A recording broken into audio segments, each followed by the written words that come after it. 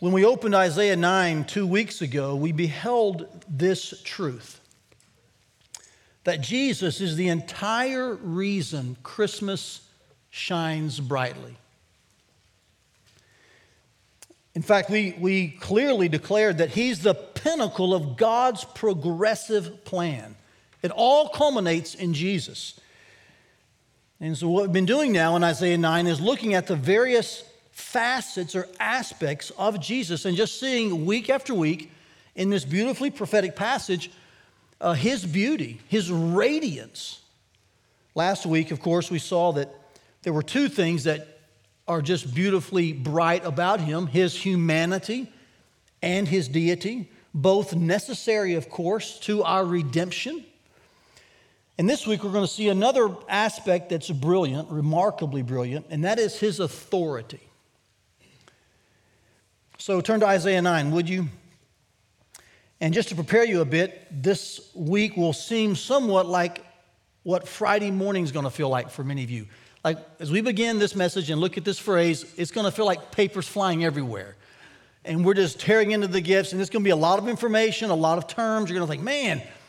But as we kind of land the plane, it'll all kind of unfold and unwrap, and there'll be one clear gift in front of us. So if you get a little chaotic and crazy in the beginning, don't worry. This plane's definitely going somewhere, all right? Now, as you're turning to Isaiah 9, you're probably already there.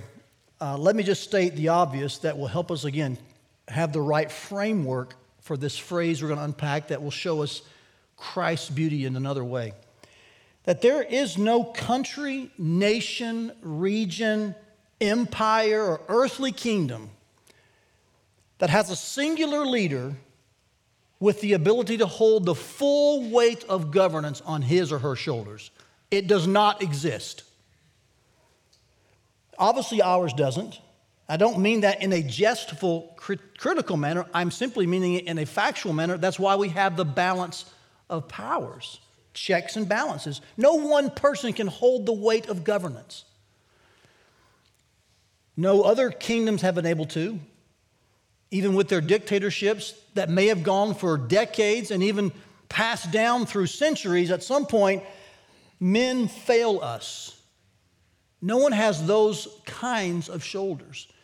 In fact, Israel didn't. Their greatest king, King David, who is the type of our Savior, I would remind you, even their greatest king sinned in a way that caused incredible family dysfunction that led to the splitting of the kingdom, which for hundreds of years was a nightmare in both Israel and Judah. So imagine what God's people sensed and felt like when they read Isaiah 9, verse 6. Your eyes are there, aren't they? Let me begin at the beginning. For to us a child is born, to us a son is given. I'm sure there's joy in their hearts when they read that, but look at the next phrase. And the government shall be upon his shoulder. Wow. If you had just been a part of hundreds of years of a divided kingdom, massive wars, ruined economies, split loyalties, and just name your issue, it was probably present in those kingdoms. When you read this, your heart begins to anticipate with joy what's coming. One is coming upon whose shoulder the government, the rule will rest. This is remarkable. And he's speaking here of a ruler. And so I think the word we're looking at here that we're going to kind of focus on today is the word authority.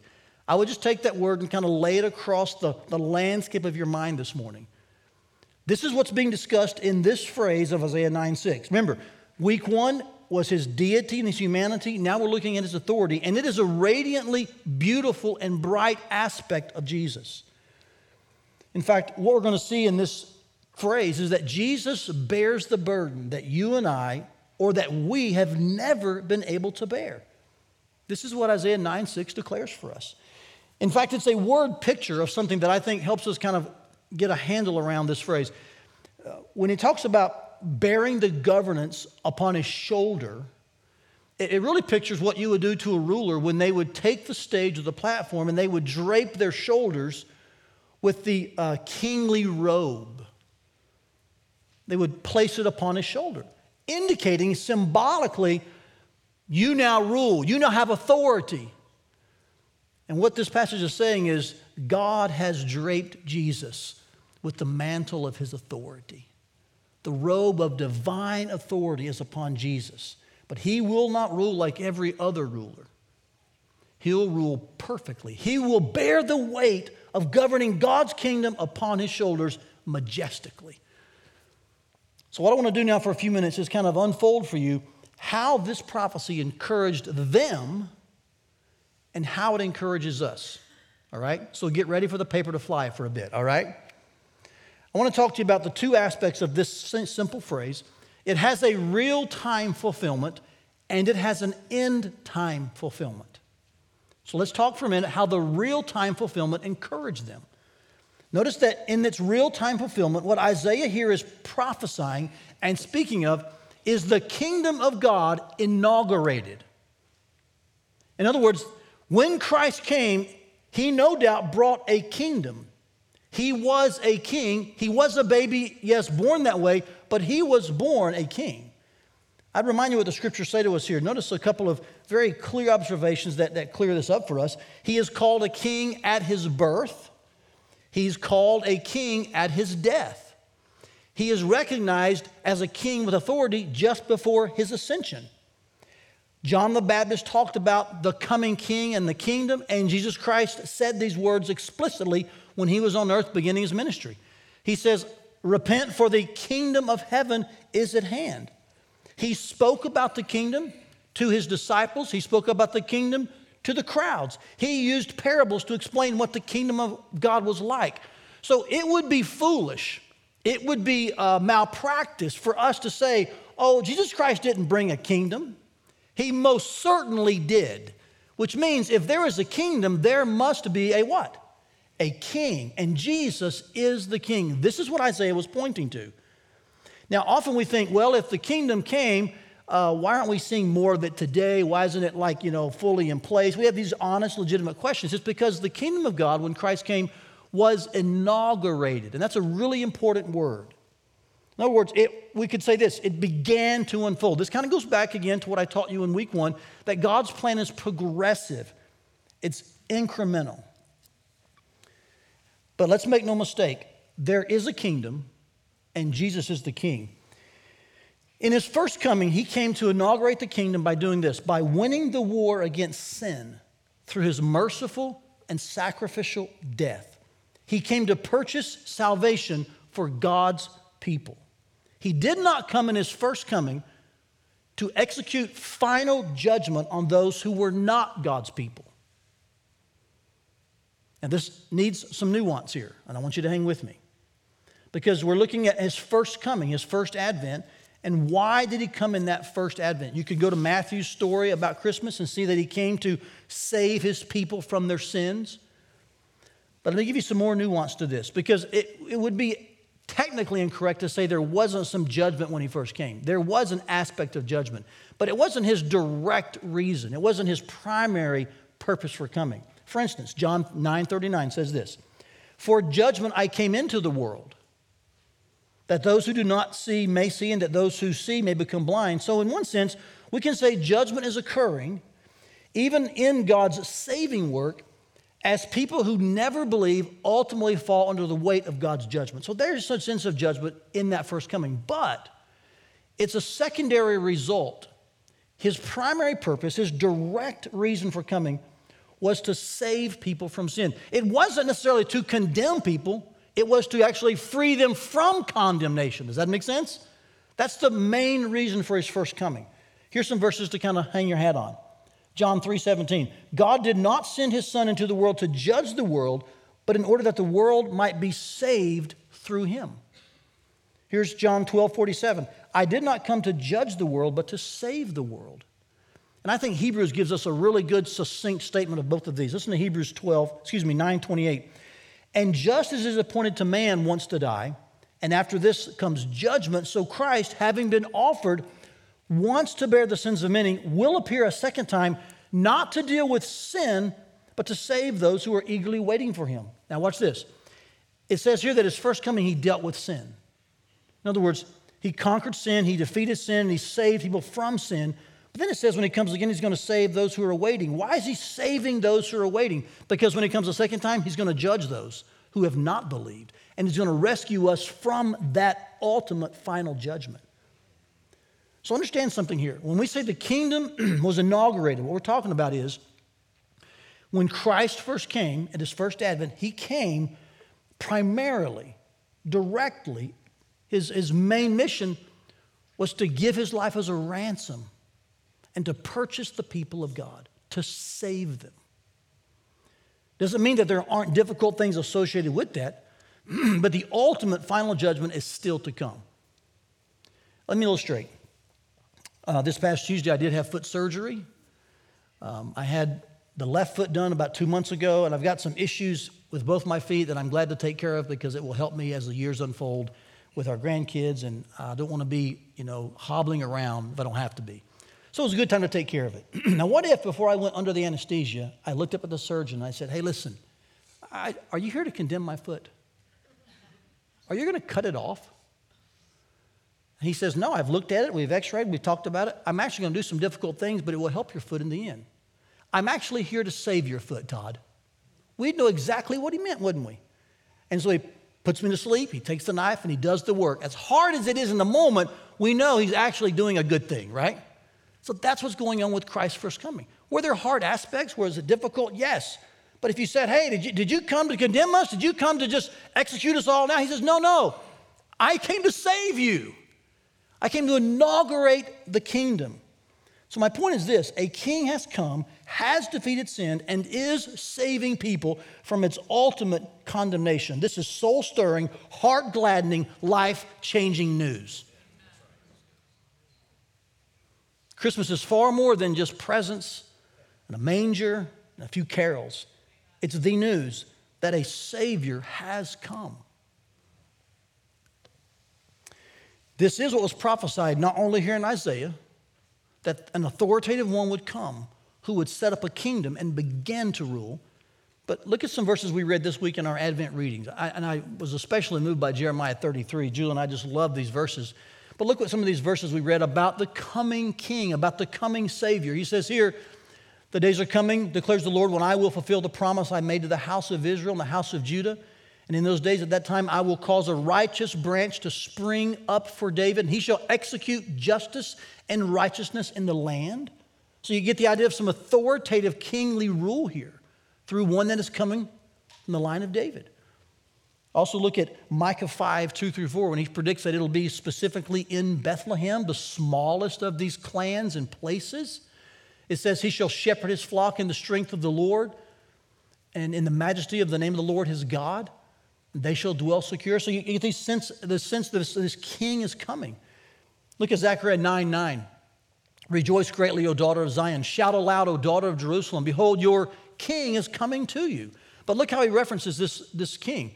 He's righteous, having salvation, and he's humble and mounted on a donkey, on a colt, on the foal of a donkey. So he's referencing Christ's first coming here. And he calls him a king. And so I just want you to understand that Isaiah 9:6 is not only a verse about later.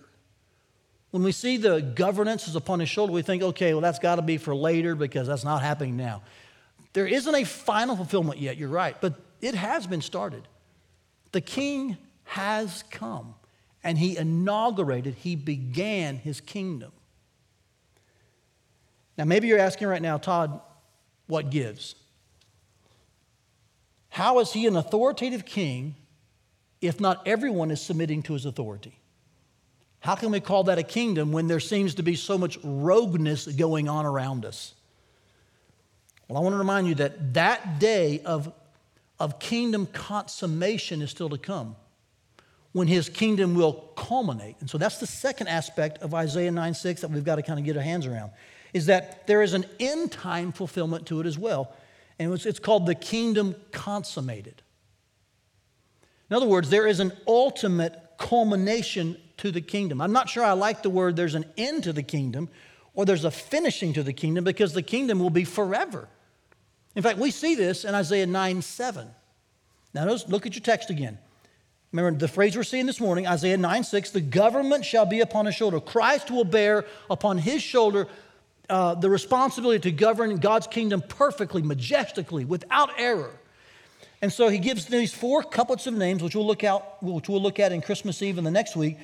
But following that, he then describes more about this government. Look what he says in verse 7. Of the increase of his government and of peace, there will be no end. On the throne of David and over his kingdom, to establish it and to uphold it with justice and righteousness from this time forth and forevermore. Do you see that? You see the words forevermore? Do you see the word increase? They're words of continuation. They're words of progression. So yes, God's kingdom came in Christ. It was inaugurated. It began. It will culminate and continue when he comes again. And this is what this mountain peak looks out over. It's the culmination, we may say the consummation of God's kingdom. Here's some other ways we say it that might help you get some hands around it. Not only is it inaugurated and now consummated when he comes, but it's unveiled at his first advent. It will be unrivaled at his second advent. Now let me share with you some scriptures that give us a sense of this kingdom that has started with a king and yet is waiting to be consummated or ultimately revealed in all of its beauty. Here's some New Testament passages. Look at Matthew chapter 6. We're to pray this way. Your kingdom come, your will be done on earth as it is in heaven. See, there is a kingdom. It has a king, and right now it's in heaven and has been inaugurated on earth, but it hasn't been fully revealed and fully consummated. So what are we to pray? Say it with me, church. Your kingdom come, your will be done on earth as it is in heaven. This is how Jesus taught his disciples to pray. Look at Hebrews 12:28. And I like the way that he takes this verb, and it's a participle, kind of a present tense usage. He says, let us be grateful for receiving a kingdom that cannot be shaken. You notice that word receiving? Like something's ongoing, something's happening. It was started, we know it exists, we're receiving it, and it will culminate. Both of these revolve around the authority of Jesus, to begin it and to culminate it. Look at 2 Peter 3:9 and 10, which may be one of the most specific references to it.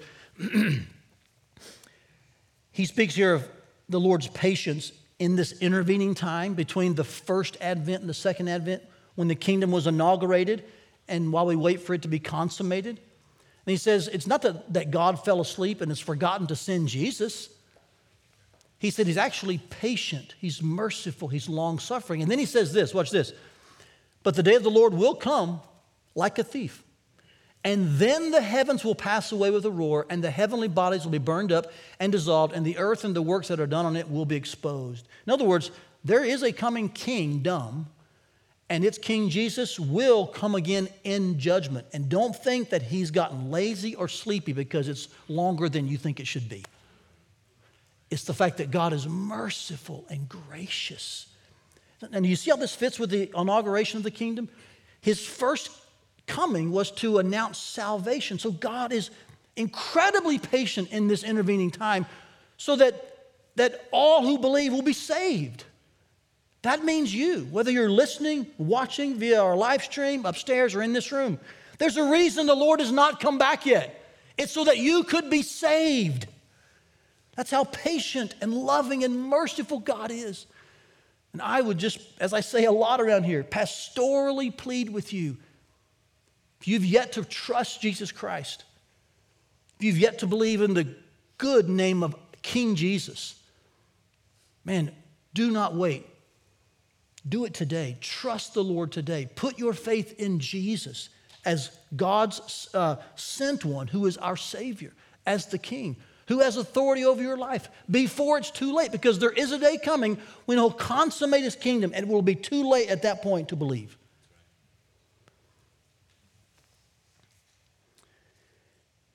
Now, we've been talking a bit about how the inaugurated kingdom was prophesied and folks waited for it.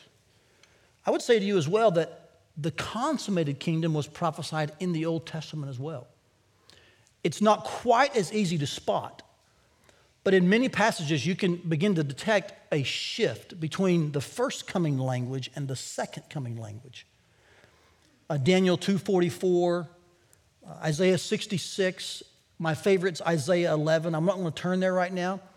I just want you to realize that if you get to about verse 3 of Isaiah 11, you'll notice a shift in language that moves from his first coming to his second coming. Here's the best way to explain this, and I'd encourage you to listen to the Extra Point podcast on Tuesday. I talk more about this on there. But the Old Testament prophets really were looking into what is often known as history written in advance. That's kind of what prophecy is. It's history written in advance. And so they would see the mountain peaks of this history in advance. And so they see Christ's first coming. They prophesy about it based on the Holy Spirit's revelation and inspiration. And then they see another mountain peak, Christ's second coming. What they don't often see is how much time is between the mountain peaks. And when you're far away from something, even the mountain peaks can seem close, right? But the truth is, between them may be miles. In our case, it may be years or centuries. So when you read some Old Testament prophets, don't think that they only thought about his first coming. They were aware there was a second advent, and it was still a mystery, but there was this prophesying about both. So keep that in mind as you read some of these passages.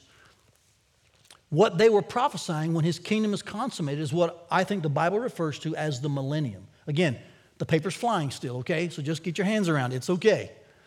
The gift's going to be revealed shortly. Just hang with me. It's called the millennium. And the millennium is a 1,000-year period in which Christ will visibly reign from Jerusalem on the earth. Now, there are different views on that. And man, I'm great friends with folks. In fact, I work with people who believe it's not quite exactly that. And we get along fantastic, okay? I'm related to some, I work with some, and we're good. So everybody can just relax and breathe easy. The point is, we would all share this. There is an ultimate consummated reign of Christ still to come. He's coming back, and when he returns, it will inaugurate this consummated forever kingdom on the throne of David. This is what the Bible talks about. In fact, I think it may be mentioned 3 times in Revelation. Now, again, this goes back to perhaps your views on eschatology, and I won't go into that now. But if you were to see Revelation not necessarily as chronological only, but maybe as a repetitious cycle, you'd find some information in Revelation 7 that sounds very millennial-like. Not speaking here to a generation, okay, but to an event. Did you get that, millennial? I'm not sure you followed that joke or not. Okay. Perhaps Revelation 7. I think also Revelation 11. Hear this phrase in Revelation 11. This is a beautiful, perhaps, description of the millennium in which he says, the angel blew his trumpet. There were loud voices saying this: the kingdom of the world has become the kingdom of our Lord and of his Christ, and he shall reign forever and ever. That's pretty millennial-like, isn't it? The kingdom of God is coming to earth. It's being consummated. Revelation 20 is quite explicit. Listen to this. I saw an angel coming down from heaven, holding in his hand the key to the bottomless pit and a great chain. And he seized the dragon, that ancient serpent who is the devil and Satan. And he bound him for 1,000 years. And he threw him into the pit, and he shut it and sealed it over him. Isn't that good news? So with our varying views on the millennium, can we just say that we would agree on this? There is a day in which Christ will return. He will at that point execute final judgment, and he will set up his kingdom. He will consummate what was inaugurated when he first came. And man, that's why we pray, Lord Jesus, come quickly. Now, is there a tone of sadness in that? Yes, because we know that when that occurs, the day of God's patience and long-suffering will be over. But think about what else will be over. Every sin that you and I struggle with, it'll be wiped away. Every injustice, every wrong, when Jesus comes and consummates his kingdom, and it is visibly, globally, he'll be the one ruler who will bear the governance upon his shoulders perfectly. I long for that day.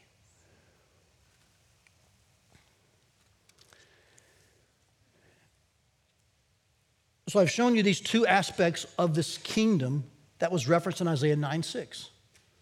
The governance will be upon his shoulder.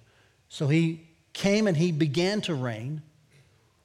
He's fully, viably the king now in heaven. He's going to come again and consummate this kingdom and reign visibly over the whole earth.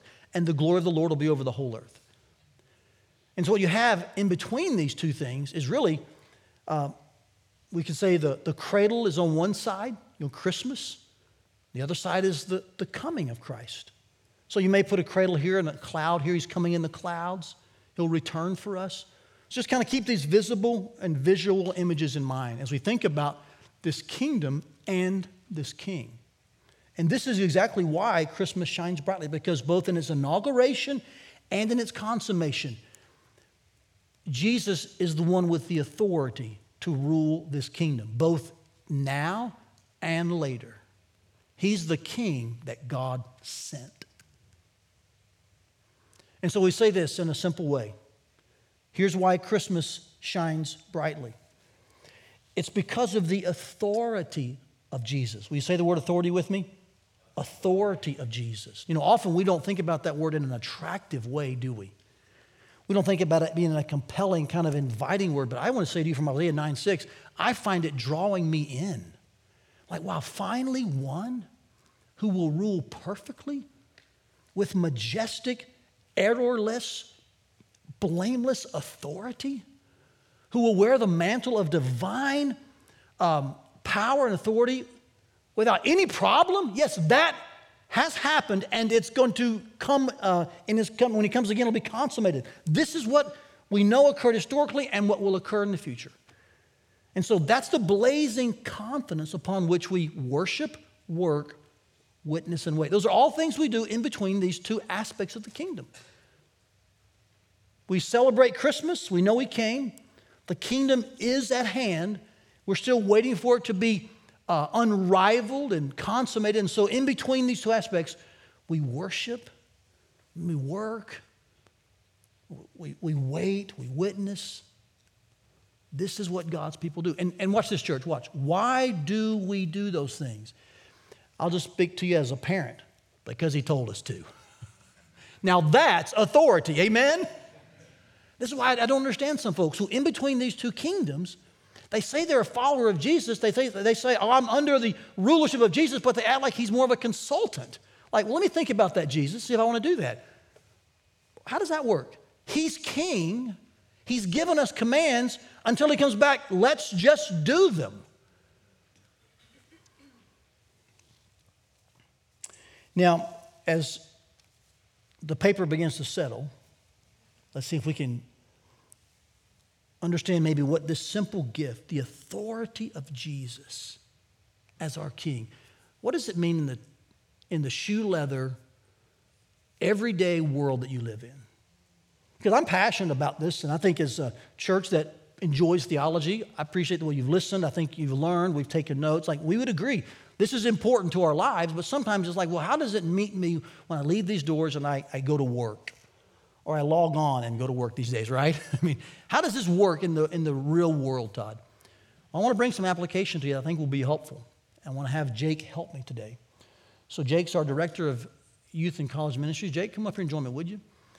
And I'm going to have him help us answer the question, what is the next step response of a 21st century either believer or person to the authority of Jesus? Because in our culture, that could almost be something you rebel against. Wouldn't you agree? I mean, in these last, 9 months, have we not seen such incredible just rebellion and protests against any kind of authority? So here we are preaching on Christmas Sunday about authority, and we're making it sound attractive and desired, and I think it is. So how does a 21st century believer or just a 21st century person hear this, and what should be a next step response in a shoe leather way? Yeah, I think as I was thinking about this question this week, I think a lot of times in America or even a lot in our churches, we based love off of emotion. So if I feel a certain way, therefore the obedience will follow. But if you look in Scripture, that's not what love is at all. Love is based upon a choice, and it's based upon obedience. Jesus said, if you love me, you will keep my commandments. In Matthew chapter 22, we see the greatest commandments. They ask Jesus, what are the greatest commandments? He says, love the Lord your God with all your heart, with all your soul, and with all your mind. And when you love Jesus with your mind, you open the Scriptures and you begin to read about the character of God that we're called to emulate. And when you read those Scriptures and you learn that God is actually rich in love. He's slow to anger, which is good news for all of us. And then ultimately in Romans 2:4, it says that his kindness is what leads us to repentance. So we learn about the character of God and we're called to emulate it. But it also leads us into the second part of that verse. It says, and then love your neighbor as yourself.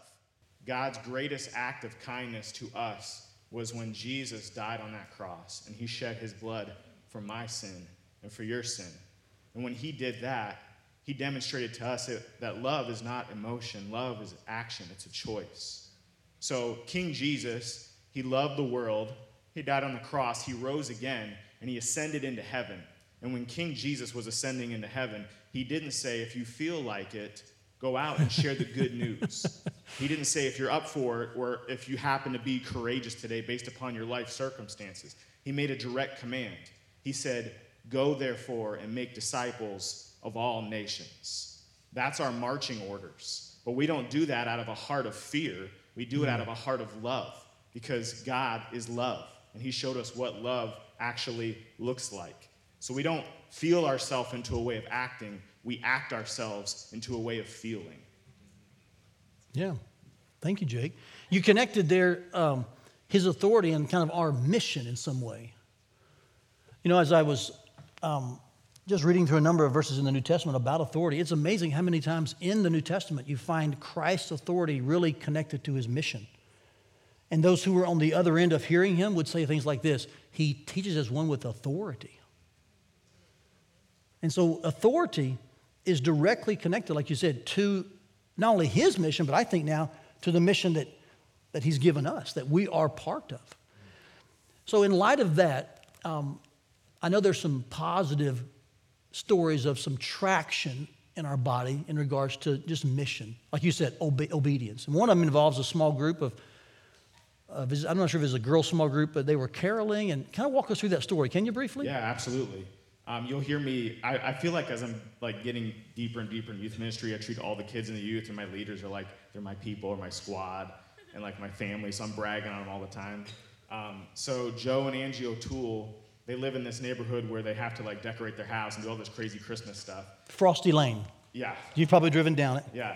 And one of the ways that they were taking something simple and basic but applying the truths of Scripture and the Great Commission to that is they set up something where they do Christmas caroling. And as people drive by, they're singing Christmas songs, and it creates opportunities for spiritual conversations. So we announced that to the youth group, and Julie Patterson's group, along with Grace Patterson, they took their group of 6 girls, and they sang Christmas carols, and they had spiritual conversations with people as they drove by, and it created opportunities to share the gospel.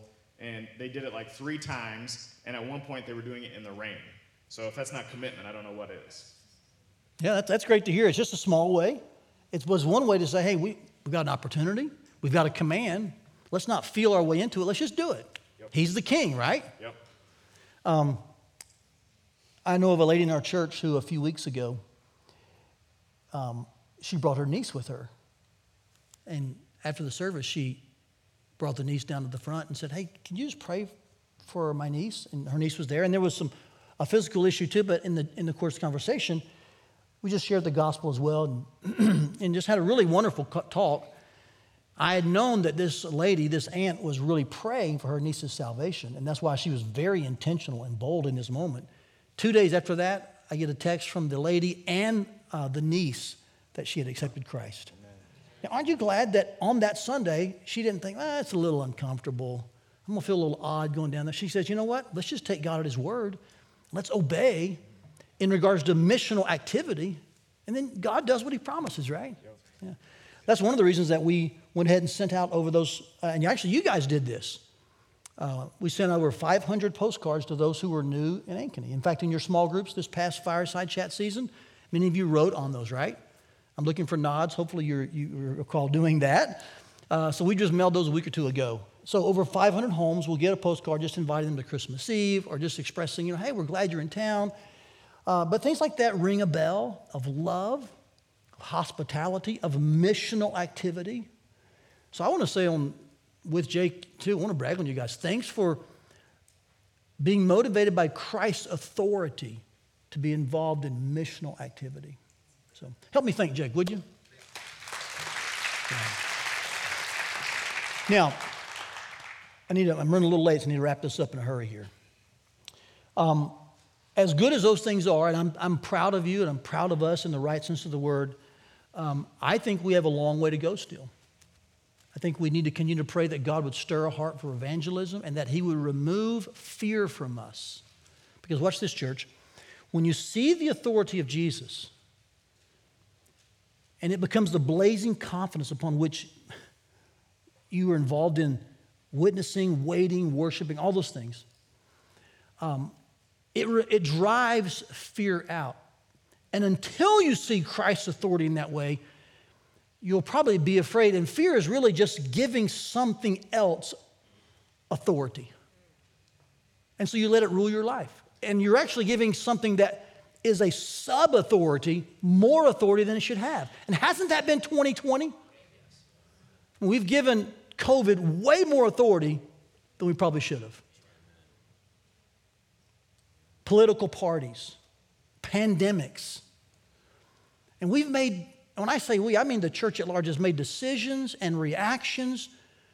And we've given allegiance and some type of authority to things that, and the truth is, God's authority, even in difficult times, has not ceased. His commands that flow from that authority have not stopped. Have we got to figure out how to work around it? Yes, but we don't stop following Jesus. Now, I've got a lot more to say about this in a podcast coming out in about a week and a half. I want to encourage you to listen to it. You'll be informed about it. You'll get it. I think it will help us not only have the right ending to 2020, but enter 21. Watch this, not with fear of pseudo-authorities, but with faith in Christ's authority. And that always leads to a missional lifestyle every time. We hope you enjoyed today's message. For more messages, visit firstfamily.church/sermons or subscribe to our podcast feed. Thanks for listening.